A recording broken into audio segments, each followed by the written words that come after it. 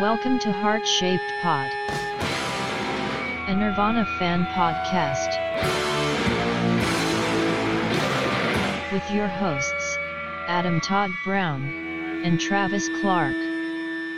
Hey everybody, welcome to Heart Shaped Pod, episode number 2. I am Adam Todd Brown. I'm Travis Clark.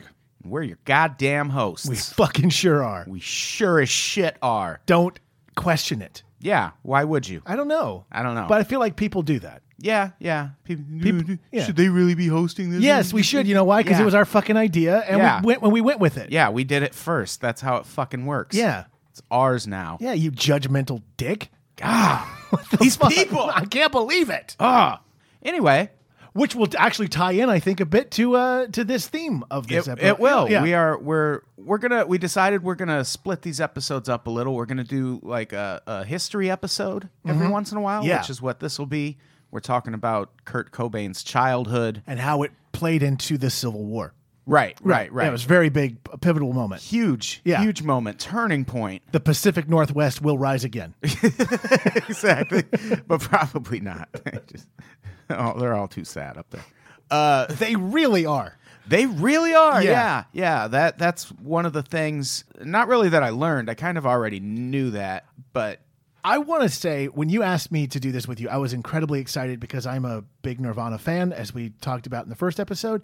But the encyclopedic knowledge that you have is impressive. I mean, it's really amazing. yeah. When I worked for Cracked, I would write stuff about Nirvana sometimes, and I'm such a big Nirvana fan that I just kind of assume everyone who likes Nirvana knows everything about them. Like, I just assume everyone who ever really got into them just consumed every book and read every fucking interview. And what's funny is, I was like, until we started talking, I was like, yeah, I pretty much know all the shit. And then you're like, this. And I went, okay, I don't know that. Yeah, I brought up Cracked because I one time put in a column, I put the story about him going on Headbangers Ball God, I love wearing that the up here. yellow gown. Yeah. And I was like, well, this is Nirvana shit that everybody knows. And someone... Well, it's a ball, Ricky, so I had to wear a gown. I love it so much. And the next day, someone put that part of the article on the Today I Learned section on Reddit. And I was like, I thought everybody knew this already. You know, And I was wrong. I'm going to guess that either might have been too young at the time or maybe not even born at the time that happened. Yeah. Or also, too, I learned even from going through that, not everybody stayed up to watch Headbangers Ball like I did. Yeah, weird. I did. I was obsessed with it. And when Kurt was just putting the business to Ricky Rackman, loved it. Couldn't Yeah. have loved it more. Yeah. So yeah, we're talking about Kurt Cobain's childhood. There's a lot of information out there about it. A lot of what we're talking about today comes from the biography Heavier Than Heaven, which was written by Charles Cross, probably the definitive Nirvana biography. But you know what's interesting about all of these things? It's almost like the founding of a religion, you know? Yeah. Because all of these things become little stories and legends and myths that are passed around, and then they get written down into a book, and now Yeah. we're going to talk about them. It's really I wouldn't be surprised if 100 years from now there's a Nirvana religion. Yeah, I mean, Yeah. supposedly there was one started in '96. They started a church. Yeah. but I think that was just some dick in Portland trying to get Fizzled famous. out, Yeah, surprisingly yeah. enough. Surprisingly, yeah, Yeah. surprisingly, the church just up and disappeared. Yeah. Yeah. One of the things that really struck me going back and reading this book again, I didn't realize it, but this book came out 16 years ago. Oh, okay. 2001. Reading it now, there's so much more, I think, insight to be had, especially the childhood stuff and how it played into his music. Yeah, And in ways I didn't realize. me either. And I didn't realize how autobiographical Right. he was really, because I mean, some of the lyrics I think that were so appealing about them is that you could interpret them kind of the way that you wanted as they applied to you, but there was Right. also this kind of universal truth to them based on this childhood that he had. That I Yeah. think a lot of us at that time maybe didn't go through the exact same thing, but had something similar going on. Yeah. It's kind of the same way his music or Nirvana's music really kind of hit on a lot of, like you said, he was almost like a jingle writer. Like Yeah. it had a really broad appeal. I think the things, the autobiographical parts of his songs were kind of the same thing. Like he was just speaking to kind of a general feeling of being disaffected and just kind of being an outsider and, you know, broken families. Like those were like divorce was such a, for some reason it seemed like it became a really big thing in the 80s. Yeah, that we were the kind of the generation of broken homes. I mean, Yeah. I think previous to early 80s, maybe even mid 80s, you just stayed together and hated the person. Right, You know, right. Doesn't seem like that was the case by the time we became kids. Yeah, definitely not. And I think that's part of Kurt Cobain's appeal also, is just that he speaks to a really broad kind of feeling that a lot of people can relate to, even if it's not the exact same thing. He was like, you know what? This is a weird correlation to make. He was like the Tyler Durden, like he was the pretty broken version of you that you Yeah. wanted to be out there in the world. Yeah, Like yeah. he was pretty and could do all the things that you wanted to do. It's like we invented him to Right, to right. put all of our sadness on to go. Yeah, but like that. But the guy who looks like he could be a model but chose not to be. The guy that would inspire a band like Bush to happen with an actual model. Oh, God. That guy. I want to be that guy. Have you heard Bush's new song? I'll tell you, no, I haven't. It's one of the worst things I mean, I've heard. as opposed to the other Bush catalog. Yeah, but it's like, that's the thing. If I'm pointing out how bad a Bush song is, you know it's bad. Yeah. Because they're generally just not a great band. No, But they have this song called Mad Love. no. Yeah, I'm already yeah, out. exactly. I'm already not in. And in the chorus, he just goes, "I still got mad love for you, babe." No, Like, he that's didn't. the whole. Yeah.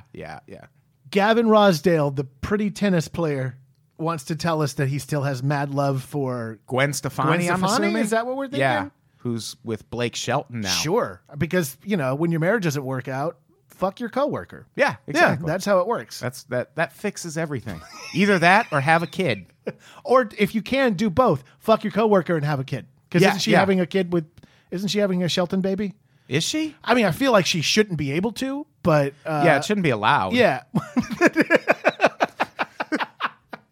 Yeah, you know what? To quote young Kurt Cobain, there should be laws for breeding. Exactly. There should be laws. All right, so let's get into some of Kurt's background. We'll pause and make it about us every once in a while. Well, I mean, as we that's- go through this. If I learned anything from Kurt, Yeah, it's exactly. learn how to make it about you. Exactly. So he was born February 20th, 1967 in Aberdeen, Washington. Population 19,000. I mean, that's like a beginning of a horror movie amount of people. You know, like Yeah, like yeah. small town, small sleepy town, only 19,000 people and a creature. You know, it's Yeah. really kind of how that setting starts. Yeah, it's a lumber town, lots of logging. I mean, assuming all the most- trees have grown back that they cut Aside down. from my knowledge of the Pacific Northwest, which is just kind of going through it a few times, it's really Portland and Seattle and everything else is logging, right? Yeah, Right. yeah. Is that your experience? Yeah, kind of. It's kind Yeah. of like New York, where Yeah. New York is There's Portland and Seattle and everything else is Yeah, logging. exactly. Have you ever been to Washington? I've been to Seattle. Yeah. I went to Seattle because of the big. I bought into the whole Seattle sound thing in the early 90s. Yeah. And I was like planning this road trip with my friends. I was like, we're all going to drive up to Seattle. And then I ended up having a buddy who was moving to Seattle. And so I offered to drive him up there. And I was trying to set a land speed record from going to Los Angeles to Seattle in. I was shooting for 10 hours. Jesus, Didn't make it. I drove very, very fast. I suppose. Got pulled over by a cop, and the cop wanted to know what was in the Heineken box in the back of my car. Oh shit! And when I said an iguana, he said, "All right, out of the car." And he was about to cuff me until he looked into the box and saw that there was, in fact, an iguana inside a Heineken box. Why was there an iguana in My the friend box? I was moving up there had a pet iguana, and for whatever reason, he decided a Heineken box was the best transport Sure. for an iguana. Iguana likes to party. Yeah, it does. But what's funny is that the cop, he looked at me and he goes, "I honestly thought you were being a smartass." And I was like, that's a weird answer, though, for like being a smartass. Yeah, You know, like yeah. I would have. That wouldn't just come to your head. Right. So we ended up getting to Seattle, I think somewhere in the neighborhood of 20 hours later. I stayed there with him for a while, and I got to meet these new friends that he was going to be hanging out with. And it was essentially a bunch of early 20-somethings with a 45 to almost 50-year-old man who just kind of partied with them. It was really sad. Nice. He mostly would just drink beer and pass out on their lazy boy and occasionally wake up and go, "Fired up." Fired up. And that was his way of saying, hand him the bong. That was his. Sure. Yeah. Then he'd pass out again. And then it was just real sad. Like, I didn't see any bands.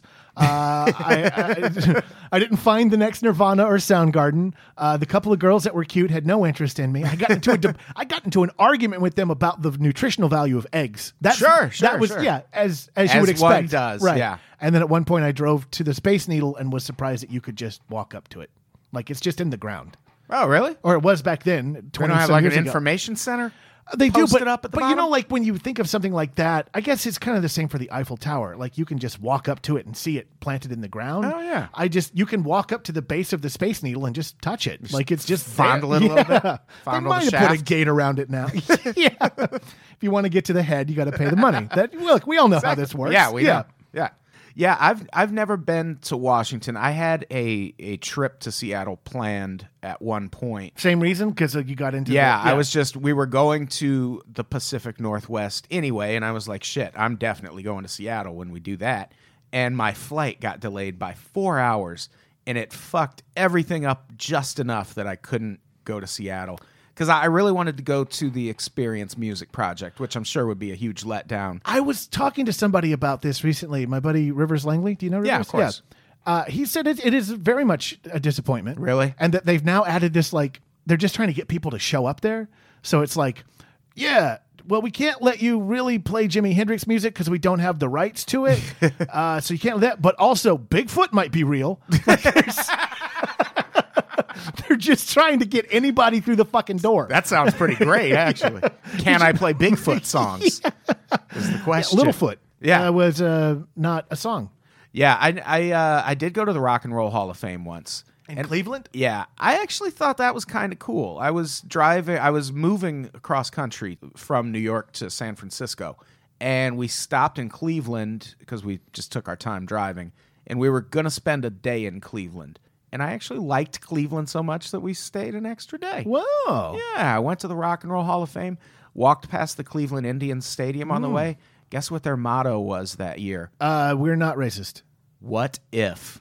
What if? Like, what a sad fucking slogan for a sports team. But also, too, with the Cleveland Indians, like, what if we didn't steal their land? Yeah. Like, is that the idea? Like, what if they were allowed to still be the indigenous people? Speaking of back to Seattle, though, one of the things that I remember about it being growing up mostly in sunny Southern California is that it is incredibly gray and rainy. That is that's not made up at all. And everybody, I don't even believe it's by choice. I think it's just because of the lack of sunlight. Everyone is very white. Oh, yeah. Very, very white. Yeah, I imagine that's got to at least be in part because of the lack of sun. Yeah. There's not a lot of vitamin D happening in Seattle. Yeah, I would go insane. I can't handle rain. I think it is proven that it's kind of didn't really work out great for all of these guys. Yeah, exactly. So let's get back to the Cobain story. His parents, Don and Wendy Cobain, they were aged 21 and 19 respectively when Kurt was born. And they were married at that point? Yes. Or they were like, oh, we had a baby, we should get married. I don't remember. I believe they were married. No, yeah. They actually, when they were in their teens, they went to another state so they could marry without parental consent. That sounds like something that would happen in a town of 19,000 people. Yeah. You just kind of go, well, I don't have a lot to pick from here, and you seem okay, so let's go. Exactly. Yeah. They were like the alternative Capulets and Montagues. Yeah, sort of. Star-crossed And it, lovers? yeah. Because I don't feel like they were really that lovely with each other. Didn't seem like they liked Yeah. each other much from what we covered researching this. What struck me was I hear now like 21 and 19, they're already married, have their first kid, and that seems so crazy. But back then, that was just what you did. Sure. Because Like, that would have been early 80s? Well, he was born in Oh, sorry, 67. Sorry, yeah. right. Sorry. I'm thinking of him being a kid, and I don't know why I did that. Yes, in the 60s, yes. Absolutely. Small town, you absolutely would be married by 67. Yeah, so I mean, it was normal back then. Woodstock hadn't even happened. Oh yeah, yeah. You know? What year was Woodstock? 69. Shout out to Portugal the Man. New album Woodstock in stores. Oh, I was now. like, I don't think they played Woodstock. I don't think they were at that one. They're a great band, but I don't know if they did that festival. So they, I thought this was really interesting. Shortly after Kurt turned 2 years old, he created an imaginary friend named Bada. And this is one of those things that I thought everyone who was a Nirvana fan was I didn't familiar know with. this until you put... this blew my mind. Yeah, his suicide note was addressed to Bada, which he was an imaginary friend. And I fucking love this detail so much. Kurt's parents eventually became concerned over how attached he was to this imaginary friend. So when Kurt's uncle got drafted and sent to Vietnam, they told Kurt that his imaginary friend got drafted too. Just the first in a long line of really shitty things his parents did. But also, too, look, having freedom is about sacrifice. You know? You can't... Exactly. Your imaginary friend, he got called up. You Yeah. gotta... Your imaginary friend's fighting communism now. Sorry, Kurt. Sure is. That's such a great... And I like that they waited until someone actually got drafted. But I'm trying to put my mind around, like, him going with it. It's his imaginary friend. Yeah. He gets to go, no, he didn't. He's Well, right they- here. Yeah, they said to some degree he was very skeptical. I would hope so. Which, yeah. And like, so when, I'm assuming the uncle came back, what did they tell him? The imaginary friend died there? Well, I just, when Bada came back, he had that 1,000-yard stare. It was real hard. Bada on the 4th of July. That's the movie. Yeah. It's the movie we need. Imaginary Tom Cruise played him. What I thought was interesting about that, I didn't know anything about that. And then that line in Lithium suddenly makes a lot more sense because today I found my friends. They're Yeah. in my head. Yeah, there's a audio recording. It's in one of the documentaries, but you can actually hear him talking to Bada? Yeah, he says something and hears an echo, and he's like, "Is that Bada talking to me?" And he starts saying like, As "Hello?" like a teenager? no, or like no, a kid? Yeah, how weird would that? Yeah, he was 23 at the time. Well, I mean, I wouldn't have, he did address the final note to him. Yeah, that's a good I mean, point. so it's not like he wasn't in communication. Yeah, You know? yeah. What a Maybe weird if story. Bada had gotten the help he needed after the war, we'd still have Kurt. Because that's a downward cycle that you can bring with Yeah, you. yeah. And others around you Just also dragged get him down with him. Really sad. Which is just they're doing the deer hunter thing. They're sitting there playing Russian roulette together. Your turn. Your turn. Oh, that's how it happened. Yeah. Oh no. Yeah. Another thing, definitely a sign of the times. When Kurt was 2.5, the family moved into their first home at 1210 East First Street. If you're a landmark hunter in Aberdeen, they paid $7,950 for it. Total. That wasn't the like. We're interested in this house. Here is our Yeah, proof here's we're our in-" earnest money. I mean, I'm not trying to in any way brag, but the home that I'm a homeowner, or I'm at least somebody for the next 30 years who has to go. I promise I'll pay you. Sure. I had to put more than that down as a check just to say yes, I'm interested in the house. Oh yeah, for sure. So the fact that that's an entire house, Yeah. but that would have been in the late 60s of Yeah, really late 60s, which, house in Aberdeen now, probably 14,000. 17,000, something like that. Right, Yeah. Inflation, man. I mean, but that's if if you want like the nice house, Exactly. you know, Yeah.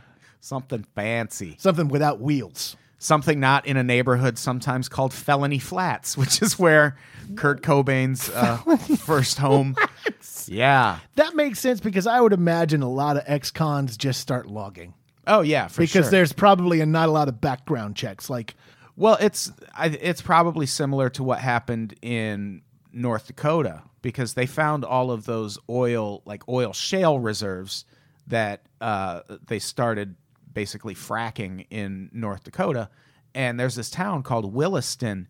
If you look at a crime map of North Dakota, the entire state is blank, and then there's one red dot on this tiny shithole town called Williston, which is like the goddamn Wild West because they got all of these oil jobs which like they pay crazy money, but most people don't want to do that work. It's very risky, dangerous work. So they had this huge influx of like drifters and just the dregs of society flocking to North Dakota to get these jobs. And it just turned into like this lawless hellhole. It's fascinating. Oh, think of the great songwriters we're going to get out of that town. Yeah, for sure. We just got to wait another generation. So much good country music It's coming gonna out of be Williston. so good. So yeah, he once described the neighborhood as white trash posing as middle class. Which I mean, he must have been a kid when he said that, or was that? Or No, a teener? I think he was. I think that was from an interview. Oh, okay. Like a post fame. Well, you know interview. what? In theory, he never really got to not be a kid. 27 is not that old. Yeah, we mentioned that on last episode. So even to think, if he even said that once Nirvana broke, like that's a pretty almost Hemingway-ish way of describing something. Yeah, like, for sure. It's a very it's an auteur's way of describing where you came from. Yeah.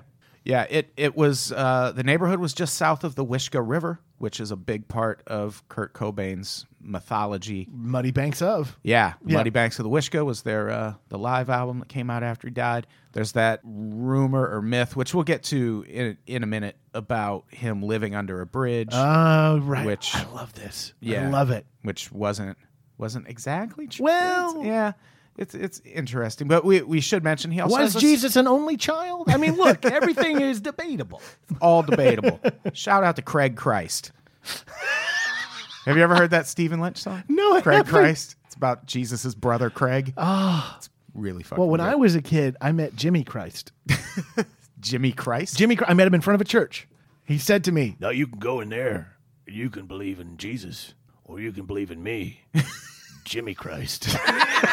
I'd have been like, I'm gonna go with Jesus, Jimmy. I was actually oddly fascinated, and then he said he could break into my mom's car for $1 because we'd locked the keys in there, and I was like, Oh, sure. Well, I figure if you got some of that Christ in you could just wave a hand. Yeah, I just don't think do you need a something. coat hanger. Yeah. But Fucking shout out to Christ. Jimmy Christ, probably not with us anymore. Probably Yeah. not.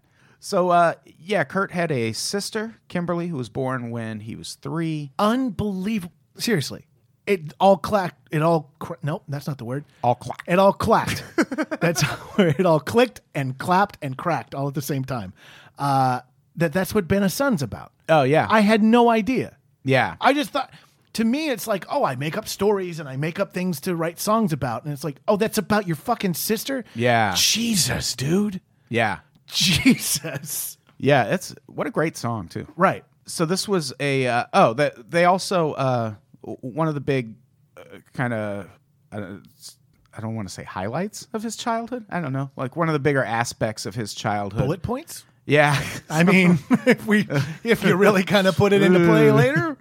he was very artistic. He he was encouraged by his grandmother Iris Cobain to pursue art. Did a lot of painting, a lot of sculptures, and this would be kind of a big thing. Yeah. Throughout Nirvana's career, he did. I don't know if people know, but he did pretty much all of the artwork for all of their albums, And also. some of their merch, too. Right, Because right. I was going through the book of journals of his that I have, which are basically just scanned notebooks. And he's like drawing out what the shirt should be. He's drawing out, the artwork stuff for albums, for shirts. There's even stuff in there pre them breaking about what would end up being in the Heart-Shaped Box video. You're right, With right. the little girl with the basically the Klan thing getting blown off her head and falling in a puddle Yeah. and becoming black. And That journals book is really interesting in that way because you see how much planning went into Right. a lot of this, and the way he was able to make it seem really fresh and spontaneous. I mean, it's definitely a credit to him that he was able to put this much forethought into things without it coming off contrived or planned. But don't you think that that's kind of the art of the whole thing? Is that if you're just someone who can show up and you write Smells Like Teen Spirit in 5 minutes, like, okay, that's cool and all. But don't you think the work that goes into crafting something that maybe seems simplistic Right. to some people, but is really like thoughtful? I think that's Yeah, it's like he was like a one-man conspiracy, basically. Right. And I think it's also why we still resonate with his music and want to talk about that band is that they weren't just a group of kids. They certainly had a bratty type attitude, but they were serious about it. Right. They rehearsed a lot. They were serious about the whole thing. And I think this goes back to his childhood of like wanting to latch on to something, right? Yeah. Wanting to have a thing that was his. Right. Yeah, there's a lot of abandonment issues that come up. Your imaginary friend gets drafted. I mean, your mom and dad. Yeah, he can't even keep a fucking imaginary friend around. It's amazing. Mom and dad end up hating each other. He has to move around a lot. And so the one thing is like, well, I created, my buddy who's going to, he's in Vietnam. Come on, guys.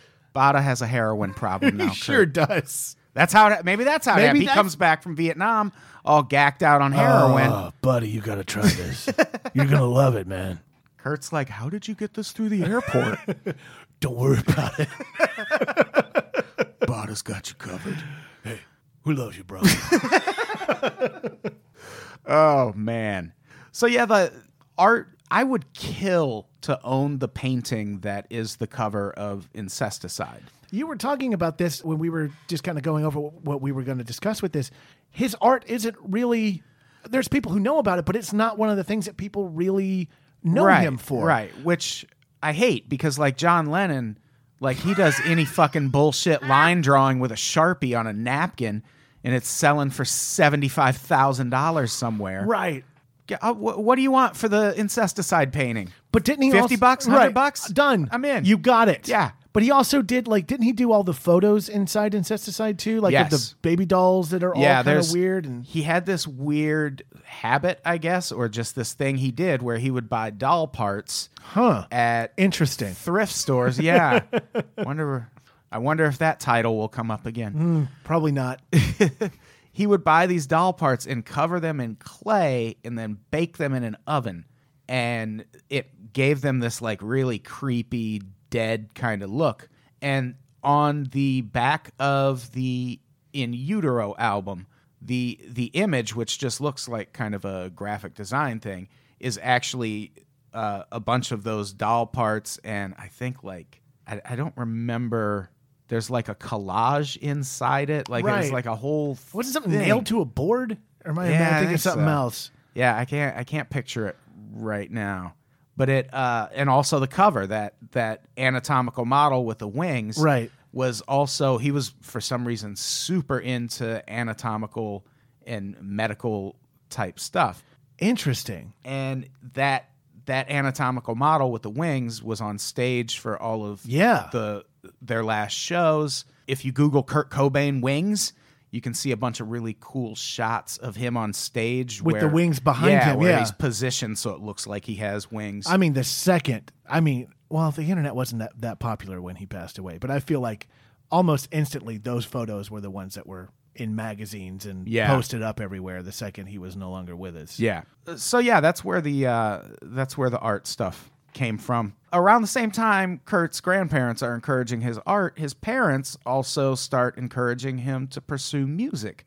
His first instrument that was ever purchased for him was a Mickey Mouse drum kit. Shout out to Mickey Mouse. So cute. That's adorable. That is the cutest. I bet you that thing goes for a pretty penny now. Yeah, for sure.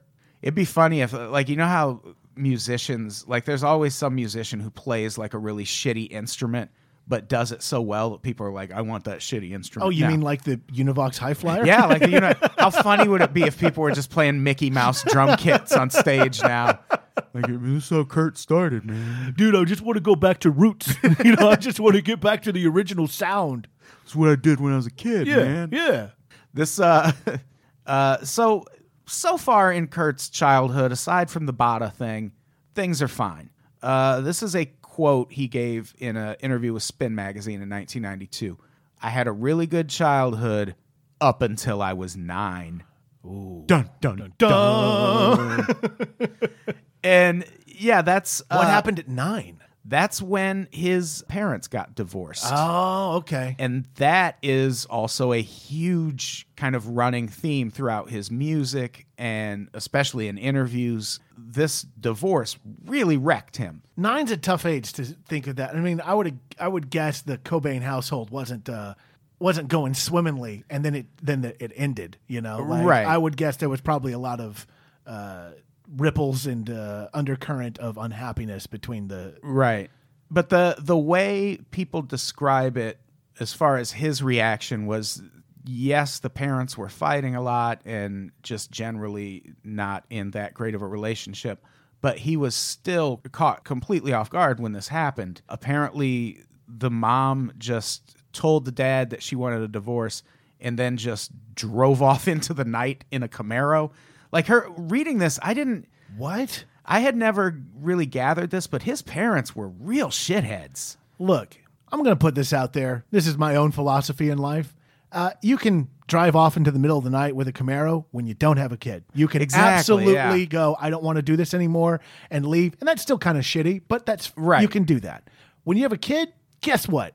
You owe it to the kid to at least be like, Mom and Dad aren't going to stay together, and here's what happened. I'm not leaving you. I just hate your father, and whatever the fucking conversation you're going to have with a 9-year-old is going to be. Yeah. Not disappear in a fucking muscle car. Yeah, he got none of that. I'm going to guess not a new Camaro too. I'm going to guess no, it was kind of like the 60s. Yeah, like a Boogie Nights rundown kind of, was the once great muscle car. The family Camaro. They described it as one. At one point in the book, they describe it as the family Camaro. No one has a family Camaro. Amazing. Come get my family Miata. There's room for 2.5. Well, I mean, that's a technical nuclear family, right? Yeah. Well, 2.5 kids, I guess. Yeah. Right? Yeah.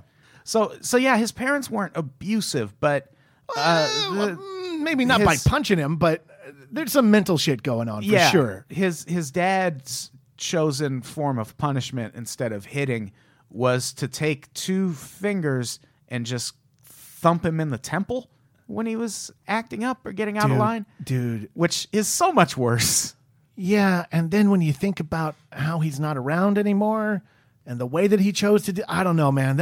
Yeah, it's grim. They also at one point told him if he wasn't good, he would get coal for Christmas instead of presents.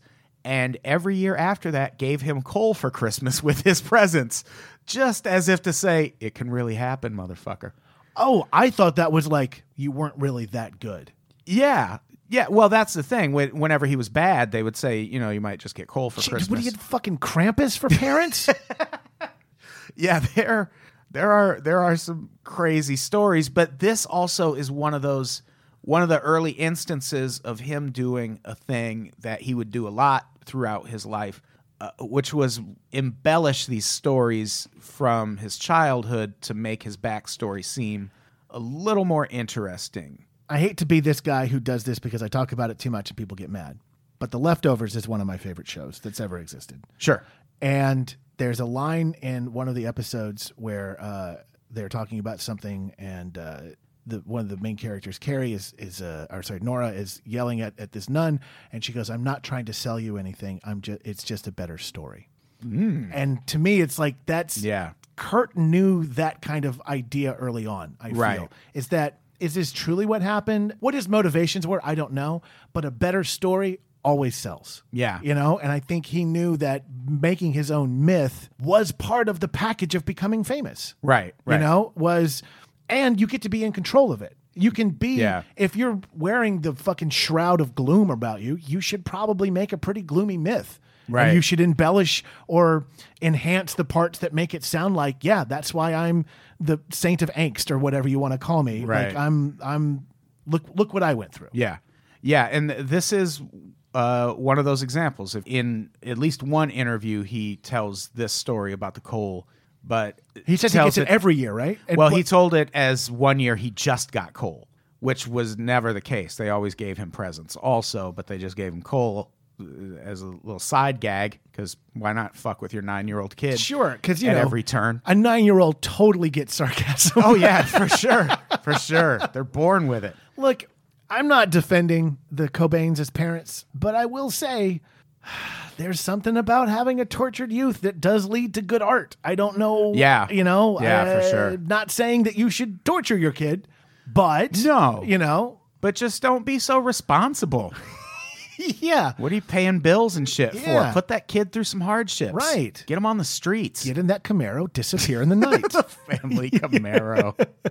I would love it if they somehow converted the Camaro to only run on coal. Like it's just the sad wagon goes off into the night and no one knows why. So apparently after this divorce happened, Kurt for a while went and lived with his dad. And Was that also in Aberdeen or was that in Olympia? I think that was also in Aberdeen. Because- they lived in a smaller town. He was born in the hospital he was born in was in Aberdeen, but they lived in a smaller town, something like Monsanto. No, that's the No, Seed I know, people. but it's like similar to the Seed people. And he didn't move back to Aberdeen until he was, I think, 14. And he was a sophomore in high school when he went back to Aberdeen. I'm jumping ahead a little bit here, but I'm just curious if you know this. Did he and Courtney know each other as teenagers, or did they not meet till later?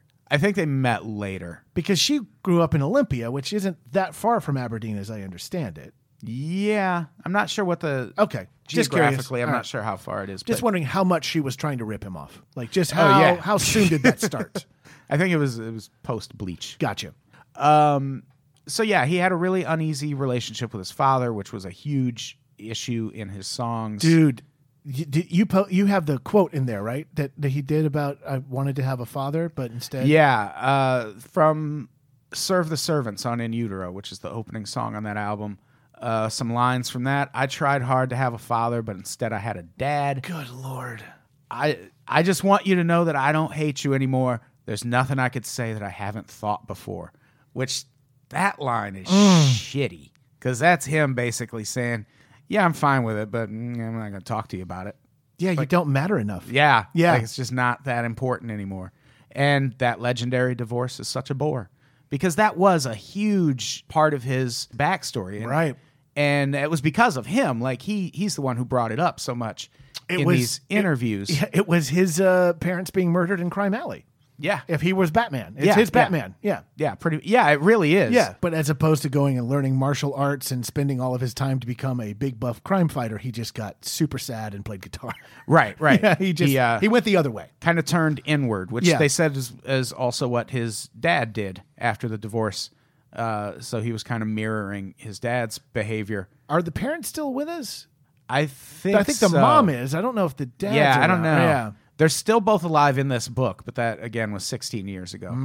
The mom, on the other hand, after the divorce, did that thing where she started, she basically turned into a dude and just started fucking everyone in sight. Look, small town rules, man. And this actually happened to a cousin of mine. His mom did the same thing. Oh, She I got- thought cousin of yours hooked up with Iris. Is what Oh, you no, were no, saying. no, Yeah. no. My cousin, or my aunt, I guess, she got divorced, and her and my cousin both worked in the same place, and she just started fucking everyone she worked with, and these dudes would come back and make fun of my cousin over it, and he ended up having to quit his job because he was getting bullied over the fact that his coworkers were fucking his mom. And the Oh same my thing God. the same thing kind of happens to Kurt Cobain, God. where they're in this shitty small town and his mom just goes on a tear and starts like banging 22-year-olds. At one point, he's living with his mom and a 22-year-old dude when he's 15. Come on. So he had a weird childhood. It's like that bad joke book joke. Your mom's like an orange. When she's peeled, everybody gets a piece. It's exactly like that. Except also someone who could have been your peer and friend is now your kind of semi-stand-in stepdad. Right. Weird. Yeah, if you read interviews, he had a lot of issues with jocks. Like he referenced that The dad was super into sports. the dad was way into sports. He was like a coach, right? That's actually why the divorce happened. The dad spent so much time playing sports and coaching youth sports leagues that he was just gone all the time. Look, once you start making that Aberdeen sports money, you can't Exactly. you can't just Yeah. go back to being a He's in family the man. pros now, Yeah. Wendy. Yeah. Jeez. What do you want from me?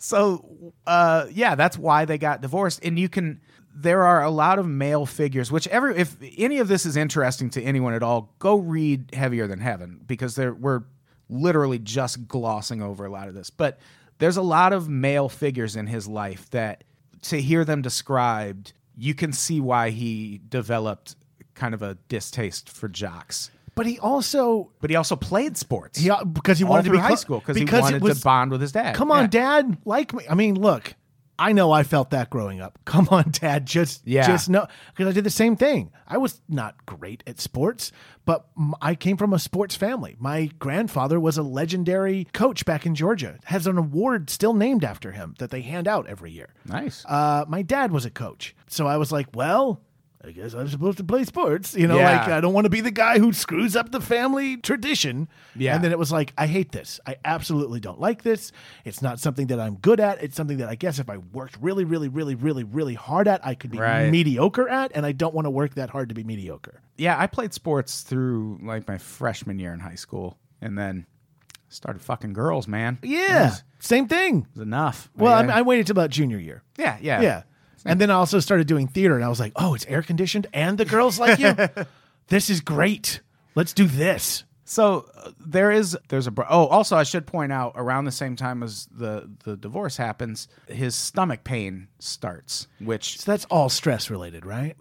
which that his stomach issues could probably be an entire episode, especially when you start getting into the conspiracy stuff and Right. whether he was really as depressed as they said he was. The burning pit of my stomach. Well, it's in the note. It's in the last thing. That he Yeah, says. yeah. It's but that's also why he was supposed to be so painfully thin, because it was so hard for him to eat, right? 'Cause right. it gave him And I all- think they eventually diagnosed it as like a pinched nerve in or his something. stomach. It was like in his back, Oh. but in the general area of his stomach. As someone So- with back issue, I will tell you, you pinch a nerve back there, and it goes where it wants to. Yeah, it goes where yeah. it usually. Yeah. So this all the stomach stuff starts around then. But there was one good thing. His uncle Chuck, who was a professional musician, an Irish tenor, his uncle Chuck makes a deal with him on his 14th birthday. Mm-hmm. He says you can have an electric guitar or a BMX bike. Ooh. And What does he pick? What does he pick? Exactly. But that got me and you to thinking about alternative history. Kurt Cobain, BMX icon. I would love, like, what a fucking weird Can you story. imagine Yeah. what BMX would be if Kurt Cobain was still around, Dude, man? look, the way he would ride a ramp, like it was the same way I felt. Like I could watch him do it and you could see, like, Dad, that's me, I would say, as he would do a wheelie. Oh, good choice, Kurt. We are glad you bought the guitar. So in March 1982, Kurt finally moves out of whatever house he was living in, because he went back and forth between his mom and dad. And over the course of the next 4 years, lives in 10 different houses with 10 different families. Jesus, that's like being a foster kid at that point. Yeah, by the time I was 19, my family moved 21 times. What, were you in the army? No, we weren't in the military. We were just poor, and my mom was shitty with money, and we got evicted a lot. Oh my God. And it's not a good thing. Like a kid at any age needs some sense of stability, Right. or some kind of foundation, and it's the things it can do, I think, in terms of just what it does to your psyche. And Yeah, because nothing feels like home. Nothing Right. feels like a solid thing to build anything. yeah, on. you always kind of feel like a guest. And you also are like, well, when are we going to have to run? When are we Right, going to have right. to pick up and bolt in the night? Right. And one of the things that's really struck me reading this book again, because like I said, it's almost 20 years old, 16 years old. I get now why I connected with Kurt Cobain as much as I did. Mm-hmm. But at the time, I like reading this book back then, like none of this really struck me. Like I didn't get that part. Like I didn't read the part about him living in 10 different houses. It, for some reason, didn't register with me that, yeah, that was kind of me too. And it really shed some light on why his music connected with me the way it did. I would argue that even at 27, Kurt may not have made those connections yet.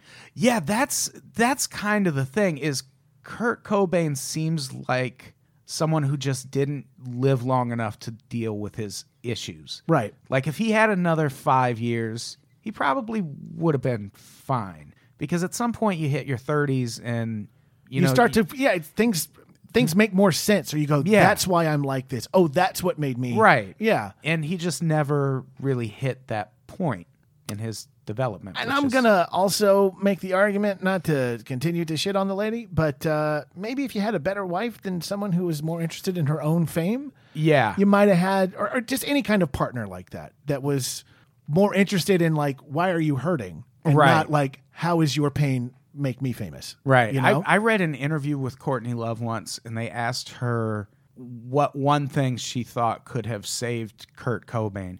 And she gave the weirdest answer. She said something like, if he had learned to embrace luxury. What? Because if you look at like videos of their house and shit, like they did kind of live like he obviously didn't give a shit about being rich. Right. But I always thought that was a really weird answer. That's if he had her answer. Yeah. That's not his answer. Well, yeah, that's true, because especially if she killed him, like that's literally her answer. Like if he'd have just embraced money more, I wouldn't have had to murder him. Yeah, but also too, the lady wrote an album about celebrity skin, you know, like your idea of making it and being happy is showing other people, look what I have. Right. And that didn't seem like to be anything Kurt had in him, at least not from when we got to know him. Yeah. Yeah, so I've always thought that was a super weird answer. So we should let's get through the last part of this. There was one thing that was really interesting, going back to the divorce thing. What was the thing he wrote on the wall? He like wrote on the wall. Oh, I hate mom, I hate dad. Dad hates mom, mom hates dad. It all makes you want to be simply so sad. Jesus. Yeah. And that was like a little kid Kurt. Yeah, that was young Kurt. That was, I need to put this somewhere. Maybe think about being a preteen and writing that on the wall. You know someone's going to see it. Right. It's a cry for help. It's a cry for absolutely. Notice that I hurt too. Well, around the same time, when he started telling friends, which, holy shit, we just talked about him planning things. He told a friend named John Fields, who suggested that Kurt should be an artist. Kurt said, no, I'm going to be a superstar musician, kill myself, and go out in a flame of glory. But then he also added, I want to be rich and famous and kill myself like Jimi Hendrix, which, check your facts, Kurt. Hendrix wasn't that rich. He was a working man. You know, he did all right. He also, this is a thing I had completely forgotten, but when he was in 8th grade, he discovered the body of a schoolmate who had hung himself in a local park. He was walking to school with two other friends. He drew something like that in one of his journals. Oh, really? There's a guy, you know, I mean, you don't just draw somebody hanging by a noose for the hell of it, you know. I think that stuck with him a bit. Yeah, he had a lot of exposure to suicide in general. There's a myth that like he had 3 uncles who all killed themselves, which isn't completely true. They cover that in the Soaked in Bleach documentary. He did have one uncle who stabbed himself in the stomach in front of his family in an attempt to kill himself. It didn't work, but they took him to the hospital, and while the doctors weren't looking, he tore his stomach wound open and died that way. Honey, kids, come in here. That's how I feel about this. There was good old Uncle Stabby. Uncle Stabby, we miss you. God damn. So there must have been something going on in the Cobain gene pool of just kind of a certain amount of... That was actually one of his quotes also, was I have suicide genes. Sure. Which probably now is just like a brand in Beverly Hills. Right. Or $450 a pair. I think they sell them at Urban Outfitters too. It's a knockoff. Travis, what was your first concert? My first concert... Man, I think it was Love and Rockets. Oh, yeah. I think. It's not bad. It's not bad, but it wasn't like by choice. It was like someone was going and they took me. I didn't know anything about them. Mine was Joan Jett and the Blackhearts That's a good one. at Six Flags. I was in... What? Listen, I was in kindergarten at the time, and I fucking loved Joan Jett. So she was going to be at Six Flags in St. Louis. And so my parents drove us to St. Louis, and we got to fucking rock at Six Flags all day, which is a huge amusement park, and then see Joan Jett at the end of the night. And it was one of the best days of my life. I saw a concert at Six Flags once. It was not that cool, though. Oh, yeah? Striper. To Well, that's- hell with the devil. Well, that's the problem. He's already there, Striper. Yeah. Here was the problem. I got invited to go to Six Flags with some friends of mine, and I was like, that sounds cool. And then when I got there, I went, oh, this is a church outing. And they were trying to indoctrinate me. And Did it work? did not work because I went, Striper's terrible. Why are you doing this to me? They're such a bad band. It's so awful. The Killer Bees. Yeah. A lot of people don't realize they were called Striper because they wore yellow and black all the time. Yes. Yellow and Black Attack is one of their albums. That sounds like the fucking Pittsburgh Steelers offense some year when they win the Super Bowl. Pittsburgh is the only city that I know of that all the sports teams have the same colors. Yeah. Everything yeah. is yellow and black in Pittsburgh. And my theory was, since I lived in Pittsburgh for a while, it's because the people there, don't give them a lot of options. Just let them know that's who you're rooting for. You see Right. those colors, that's who you want. Yeah. Also, fries on your sandwiches. Yeah. Also, Striper might have been from Pittsburgh. I'm not sure. So the reason I brought up First Concerts. Oh, he has an interesting one and a myth one, right? Yeah, his if you read interviews with Kurt Cobain, he often claimed his first concert was Black Flag. Sure. Very on brand. Yeah, very on brand. A little less on brand, his actual first concert, Sammy Hagar with Quarter Flash. What? Yeah. And that would have been like I Can't Drive 55 The era. Red Rocker? He of Van Hagar fame. He of I don't know if you know this about him. It's like beyond wealthy outside of music Yeah. because of the sprinkler system that he invented with his brother for apartment buildings. What? You know how like in office buildings there's those sprinkler systems that go off when there's a fire?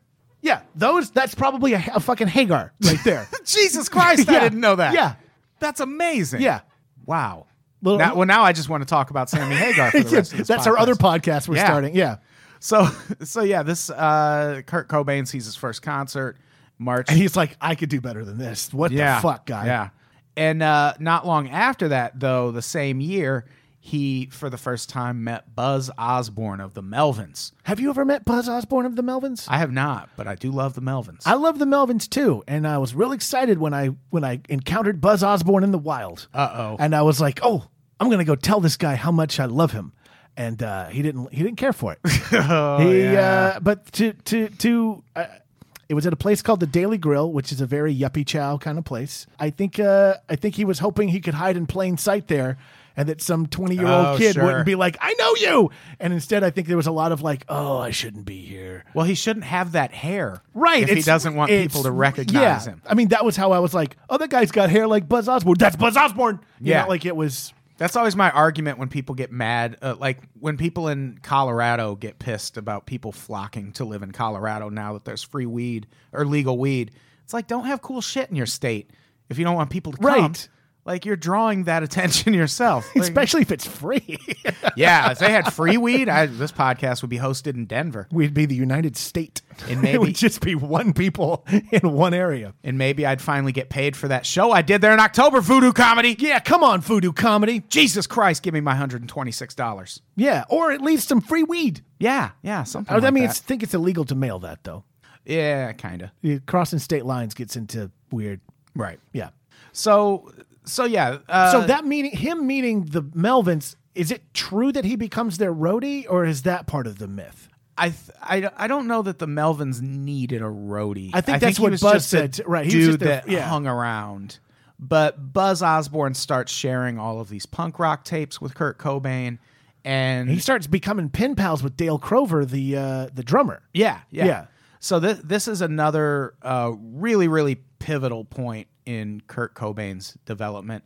and it's also where we're going to stop this episode because we would have that'll probably be the next history type episode. We'll talk about Kurt Cobain's early bands and up through Fecal Matter and all that stuff. Yeah, the Fecal Matter demo, which is Yeah. a really famous thing.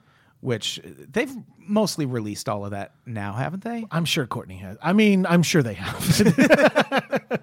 It's not. Have you ever heard it? Like, it's not. It's not. You know, what's interesting is I was going through. I've been listening to Nirvana a lot more since we started doing this, just to be more present with the material. And when you hear the demo stuff, kind of a lot like his childhood, it's the building blocks. It's really. Right. It becomes more about. Kurt had great ideas, but needed someone to produce them. I feel. Yeah.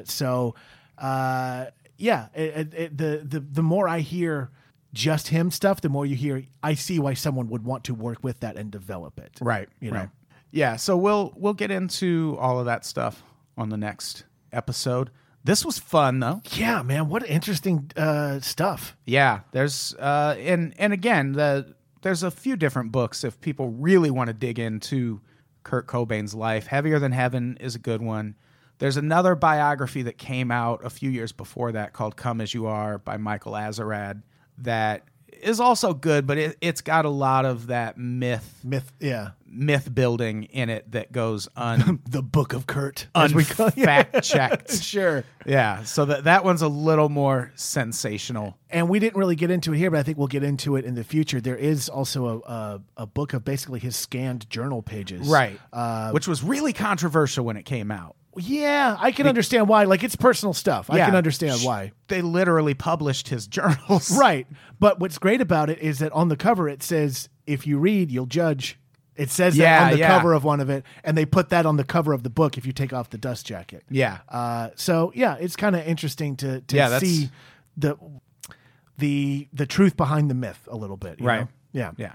So next episode we're talking about the 15 to 20 best obscure Nirvana songs, however many we get through. Or the ones that are, not necessarily the greatest hits, Right. not necessarily Deep cuts. Yeah, the deep cuts. Yeah, if you just like Smells Like Teen Spirit. These are all going to be new. Yeah. Yeah. We should probably do another episode before that for you and then this one, but it's fine. Do you have anything to plug before we get out of here? I will still probably be in Las Vegas most of June 19th through the 25th. Nice. 2 shows a night at the Tropicana Laugh Factory. Very nice. Subscribe to our other podcasts on Patreon. $5 a month. Can't beat that with a bat, goddammit. You could. Well, you'd probably have to spend $5 on a bat. So just put the money into Patreon. We do 10 episodes a week, 12.5 cents per episode. It's for the price of a cup of coffee. Exactly. Yeah. So subscribe to our other podcast. Give this podcast good ratings and reviews on iTunes. Mm-hmm. We need that for sure. I would love it if you could give us 5 hearts, but we'll take 5 stars. Yeah, we'll take 5 stars.